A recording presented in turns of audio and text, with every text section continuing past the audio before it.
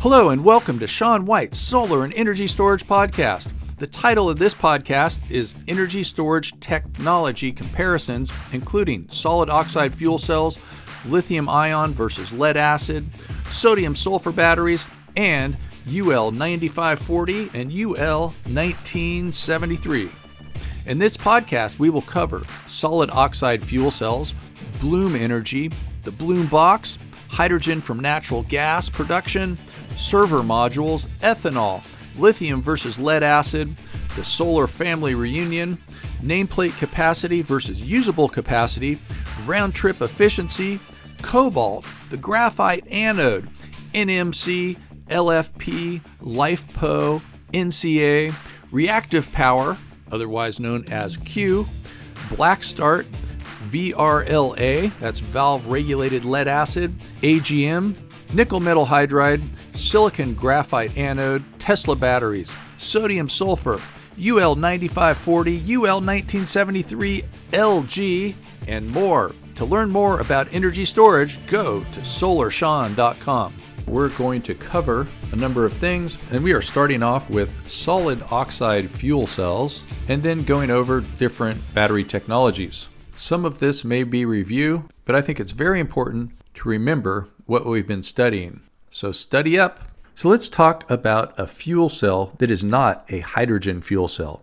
It's called a solid oxide fuel cell. So it takes hydrocarbons rather than just hydrogen. So that's hydrogen with carbon. There's a company that's kind of popular that has pioneered these solid oxide fuel cells. They were big in the news a while back, and they typically take natural gas. This is called Bloom Energy. In fact, it's in Silicon Valley where I am, and if I wanted to, I could even walk there. It might burn about 500 calories. It would be a good walk, but I could do it. And calories, yes, I'm always talking about energy. And so Bloom Energy is a high-tech company. A solid oxide fuel cell, that's from AVL. So they're talking about 35 to 50% efficiency. And you also have to remember that most hydrogen is not made from renewable energy. You can make hydrogen from renewable energy, but it is usually made from things like natural gas because it's cheaper that way. It takes liquid or gaseous hydrocarbons. It directly oxidizes the fuel.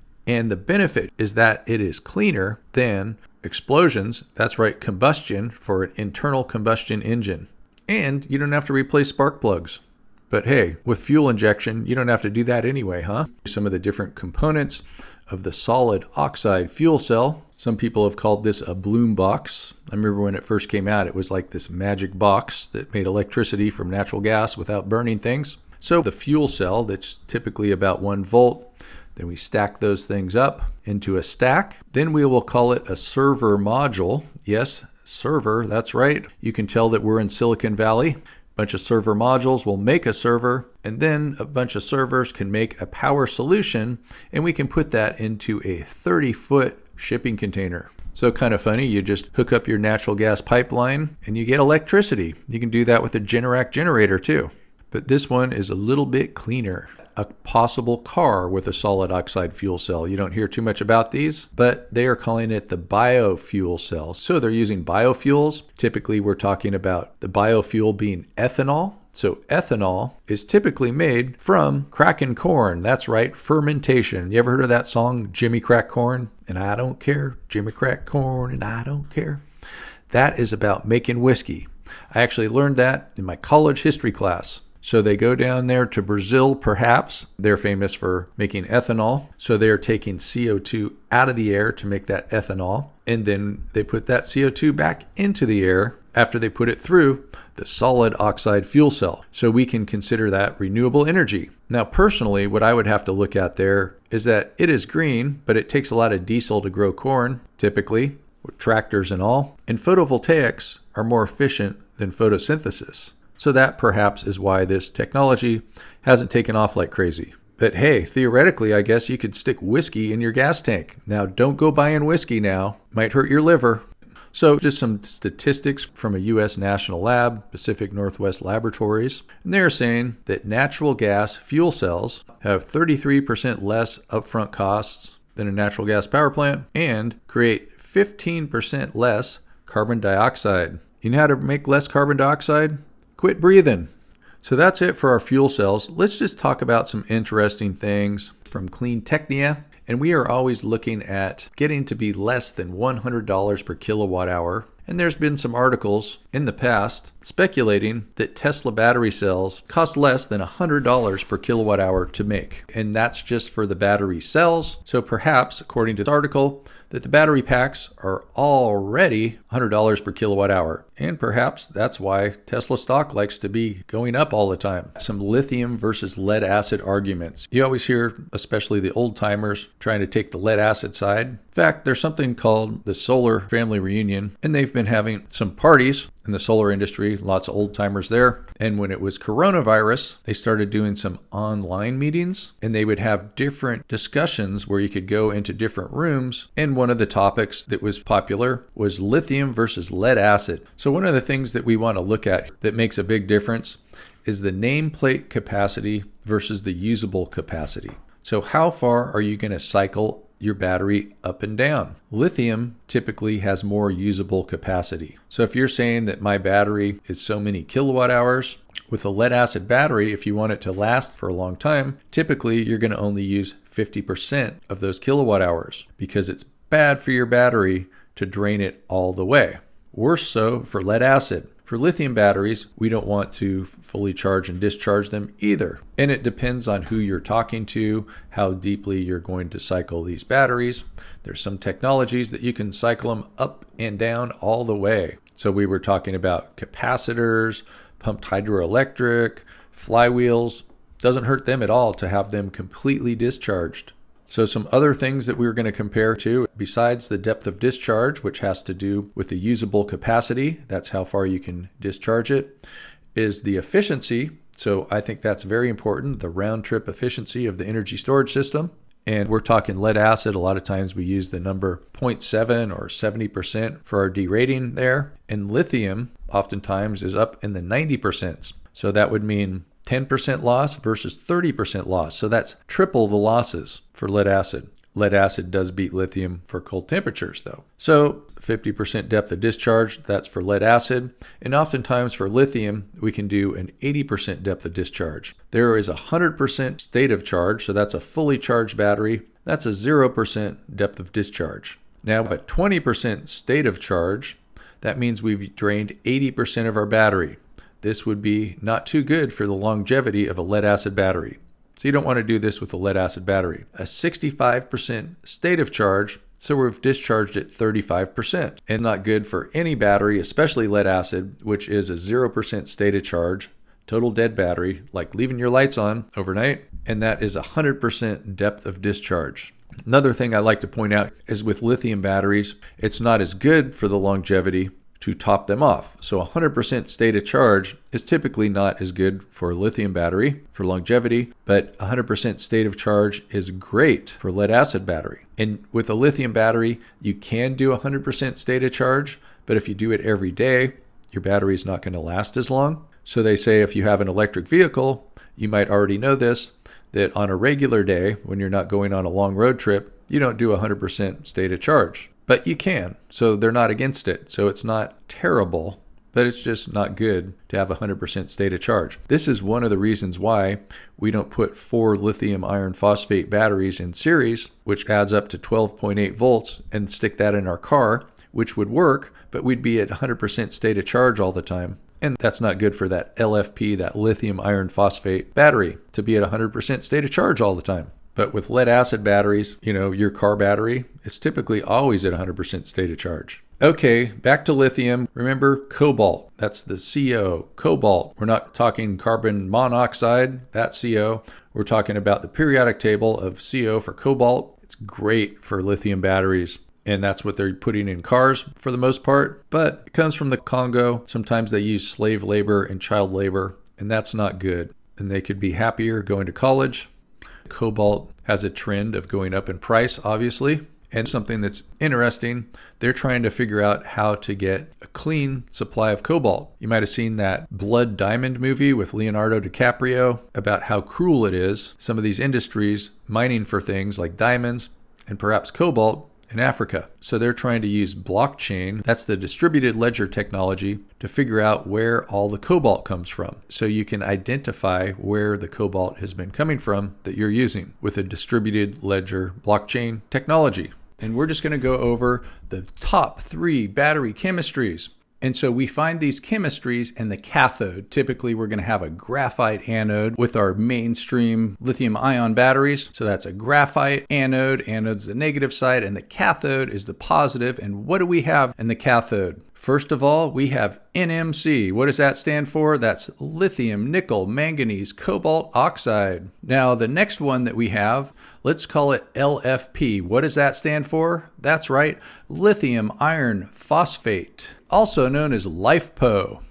And then the last but not the least, because it has the greatest specific energy of this group, is NCA. And what does that stand for? That's right, lithium, nickel, cobalt, aluminum oxide. So this is all subject to change, but Tesla, they're popular in the news, so we're going to talk about them a lot. Their cars typically are using NCA. Utility storage can also use NMC. In their future cars, possibly NMC, and we also have had announcements about LFP in China using the cattle batteries. Another acronym for you, LIB for lithium iron battery, and we can see sometimes people call it NCM versus NMC, same thing, just a different arrangement of letters, but we do have to be careful there. And one of the things, remember the C, that's the cobalt, that's the expensive thing. That's the thing from the C from the Congo, and we want that to be less. Lithium iron phosphate, which has less specific energy, but it has less cobalt, and it's very rugged. It's better at handling things like overcharges and heat, stuff like that. Back in 2018, if Tesla is going to do 0% cobalt, that means they're changing their chemistry. We'll see if and when that happens. So right now what we're going to do is we're going to reiterate some differences that we have with lithium versus lithium, different types, and lithium versus, say, for instance, lead acid. So with lithium versus lead acid, you can cycle it down much further. So you can go to a greater depth of discharge, less state of charge. With lithium batteries, connecting in parallel is not a problem. With lead acid batteries, parallel connections are to be avoided. You can do parallel connections with lead acid batteries, but things do not work as well with parallel connections with lead acid batteries. And now lithium iron phosphate versus lithium with cobalt is with lithium iron phosphate, thermal monitoring, that's for temperature, is not required. So you don't need little thermostats on your battery cells. But with cobalt, yes, you do need to have thermal monitoring within your BMS. And what is BMS? That's right, battery management system. All lithium batteries are going to have a BMS. Or at least I should say all good lithium batteries. And then another thing for lithium is it's maintenance free. You're not going to be going in there and adding electrolyte, for instance.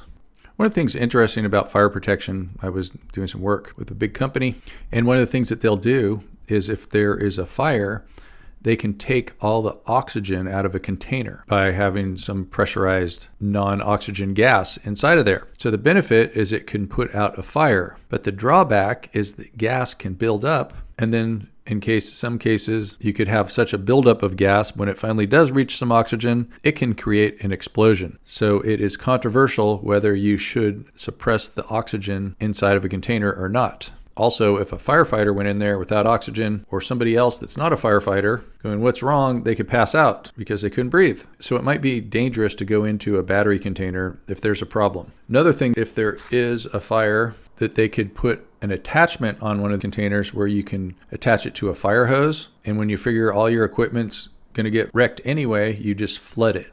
So lithium does react with water and explodes, but the lithium ion battery does not have that problem because there's very little lithium in the lithium ion battery. It's not like it's a solid piece of lithium metal. So Q, and that's reactive power. And so we're not going to completely have everyone understand reactive power, but we can just say what it kind of does. And it helps regulate the voltage, so it stabilizes the voltage. Injecting reactive power into a system raises the voltage. Absorbing reactive power lowers the voltage. And if there's lots of load on the lines, the transmission lines absorb the reactive power and lower the voltages so we can add reactive power to stabilize those voltages. That's what reactive power is without going into the physics of it. And we symbolize it with Q. And if you're a Star Trek fan, the omnipotent Q. So that's also your homework. Go look out for Q. He's actually on the first and last episode of Star Trek: The Next Generation. So we get reactive power when current leads voltage. So current and voltage can go out of phase with each other. If current lags voltage, we get a lagging power factor. So reactive power is produced when current leads voltage. So we talk about leading power factor where current is leading the voltage. So it's like we have current and voltage out of phase with each other. Isn't that crazy? You can have positive current and negative voltage at the same time, and that is called reactive power. And then if we switch it back and we have current lagging voltage, we can call that lagging power factor. And if we don't have enough reactive power, our voltage can collapse. We can get blackouts. And that's why with larger inverters, we want them to make reactive power. When inverters are just a small part of the grid, like when solar was new, we didn't need to make that reactive power. It just wasn't a big enough part of the grid. But as renewable energy increases, there are requirements. In fact, there are new requirements. In fact, if you're in California, they have something called Rule 21 where they have to use UL 1741 SA inverters that can make reactive power. And that would be for our interactive inverters, whether it be for energy storage or solar or whatever. So there's lots of different types of ancillary services that your energy storage system can do. And one of the things that we can do is frequency regulation. And sometimes frequency regulation can be called droop control, and you can change the frequency by adjusting the output of the power. So if the frequency goes down, you step on the gas, you add more power. If the frequency is too high, you take away some power and you fill up your battery. And so that could be also called droop control. Okay, so here's some energy storage criteria. Energy density, energy per volume. Specific energy, energy per weight. Round trip efficiency, that means you got to take into consideration charging and discharging. Some other important things that you want to look into with energy storage is what is the lifespan of your technology? How long is it going to last? And that might have to do with the depth of discharge. Because if you discharge something faster or you do something when the battery's hotter, lots of different reasons why you're going to shorten your lifespan. And just in general, hot temperatures make electronic equipment not work as well. Even that device that you're watching video on, when it gets hot, it doesn't last as long. Black start generator, and big power plants will have this. So if the electricity goes totally 100% down on the grid, what they have to do is to get something to start it up, to get that frequency going. It's interesting that generators naturally sync with each other when they're on the grid, but we have to get that first thing out there for everything else to sync with. An energy storage system can replace a black start generator on the grid, but it's typically done with a diesel generator. And so they'll have these generators just sitting there all the time, not doing anything because the grid usually doesn't go down. And then when it goes down, it's got to be ready to roll and make some sine waves so the rest of the grid could start up and sync with that. So that's called a black start. You'll be hearing about that with different battery and inverter companies saying how their systems will do black start. So just some different terminology that we have. We have an energy management system. We have a battery system that might include a BMS, battery management system. We have a PCS, power conversion system. The National Electrical Code, we will call an inverter a type of a power conversion system. Then some of the things that go into the battery rack is we have a battery cell, battery module, there's a battery management system, junction box, and a lot of times you stick them on a battery rack and put a bunch of these racks inside of a container. Container is a nice way to put something indoors that's sitting outside. But then if something catches fire, it's just a container instead of a building. So many professionals don't recommend putting the batteries inside of buildings. Some advantages and disadvantages of lead acid batteries, low cost and simple manufacture, but the cost of lithium is very competitive, especially when you take things like depth of discharge and round trip efficiency into consideration. But it is have a simple manufacturing process and it's been around for a long time. So the cost is a little bit debatable now when we're comparing to other technologies. It has high specific power. so it can discharge at great currents, like your starter motor of your car. It works better than lithium batteries as far as high and low temperatures go, and we do not need a battery management system. So that's like a little mini computer to tell it what to do. But it's got a low specific energy, so that means it weighs a lot for how much energy you get. And even though you can discharge it fast, it takes a long time to charge it. If you don't fully charge, often you can get sulfation, which reduces the life cycle of the battery. With flooded lead acid batteries, you oftentimes are going to be doing maintenance, which means adding water, doing an equalization charge, and lead is bad for you. Different types of lead acid batteries. We have the sealed or maintenance-free battery. Sounds good if you don't have to do maintenance, but then perhaps you can't make it last as long because you can't add distilled water to it, and so it won't last as long. A starter battery, also called a SLI or starting, lighting, and ignition, is made to be fully charged all the time, and then you take a bunch of current out of it for a second to start your car. Otherwise, you're not cycling that battery down. So it has a lot of surface area, lots of thin plates. Deep cycle battery has less surface area but thicker plates, and that is made for cycling up and down. Deep cycle batteries can last up to 15 years. SLA, or sealed lead acid battery, and so that's something it's sealed, so you can't add fluids to it. We have valve regulated lead acid, which can also be sealed, and absorbent glass mat, or AGM, which also they can call maintenance free. Now, nickel cadmium batteries are just not popular anymore. Lithium has kind of taken over. Unless perhaps you're on an airplane. The aircraft industry is afraid of lithium batteries blowing up sometimes, and will sometimes still use NiCad batteries, but we just don't see NiCads being used very much anymore. But if you had some old NiCads laying around, be careful, they're toxic. And then also, along with NiCad batteries goes nickel metal hydride.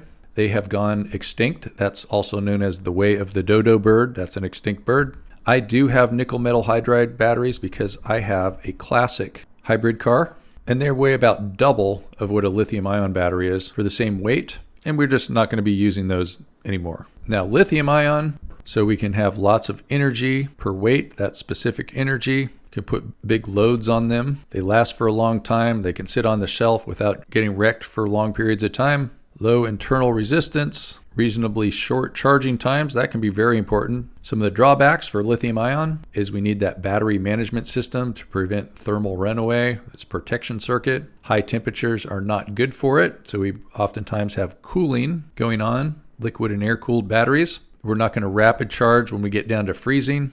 So we might need heaters with our batteries. So heaters and coolers. And they're difficult to carry on the airplanes in large quantities. Some different stages of how Tesla has been developing their batteries. They had stage one, which was 2009 to 2012. That was the Tesla Roadster. I got to test drive one of those in the Model S. Stage 2 was the Model S and the Model X. And then stage 3 was the Model 3. Tesla has often been working with Panasonic and others. So the stage 1 batteries were the 18 by 65 millimeters, the 18650s. And they required 11 kilograms of cobalt per car. No silicon on the anode. That was also the NCA formulation. Okay, so stage 2, they were still using 18650s, but instead of 11 kilograms, they only need 7 kilograms of cobalt per car. And they put a little small amount of silicon in the anode. Silicon on the graphite anode makes the battery more energy dense. However, silicon expands. So the trick is how much silicon can you put on the anode before things expand and relax and start breaking things, because expansion is not good. And they're working on new technologies for that. And I don't mean Tesla, but other people too, at fancy universities. And we will see where that takes us. But perhaps in the future, they will figure out how to compensate for that expansion and contraction of the silicon on the graphite anode. The Tesla battery, it goes on the bottom of the car. Good for a low center of gravity, good for handling. And now we're talking stage 3, that's the Model 3. And so we've gone from 11 kilograms to 7 kilograms to 4.5 kilograms of cobalt per vehicle. And they're using the silicon graphite anode, which is probably higher in silicon than their stage 2. And at the time that I got this information, it was powering all the Teslas and home energy storage systems. As far as we know, too, there's a lot of secret stuff going on with these big corporations. Just want to mention that General Motors has been using LG for their batteries. It's a little sodium sulfur battery review. We see that at some large power plants, especially in the past, but lithium ion has been beating sodium sulfur. And I think it's just because of the mass production of lithium batteries for cars has brought the price down. And so it has kicked sodium sulfur out of the market for a good part. Good energy density, around 90%, long cycle life. And instead of having to keep the temperature low, you can have a very hot temperature. In fact, you have to heat it up. Perhaps you can use waste heat to heat these batteries if you have them in a place where there is a lot of heat, and that would be 300 to 350 degrees Celsius. So some of the advantages: inexpensive sodium and sulfur. It can last for a long time. Good energy and power density. Good charging, discharging. Great efficiency. Doesn't matter if you have hot ambient temperatures. In fact, that can help. The disadvantage, though, also has to do with temperature. You have to get it up to 300 degrees. Sodium also can explode when exposed to water. One of those chemistry experiments that can be exciting. So you have to make an enclosure that will prevent leakage. So we could see some more sodium sulfur out there, but we will see. Let's take a peek at some of the different UL, that's Underwriter Laboratory listings for a Powerwall, for instance, but we'll see this on a lot of Powerwall competitors. There's UL 9540, and that's the standard for energy storage systems and equipment. Then there is the UL 1642, which is a standard for lithium batteries.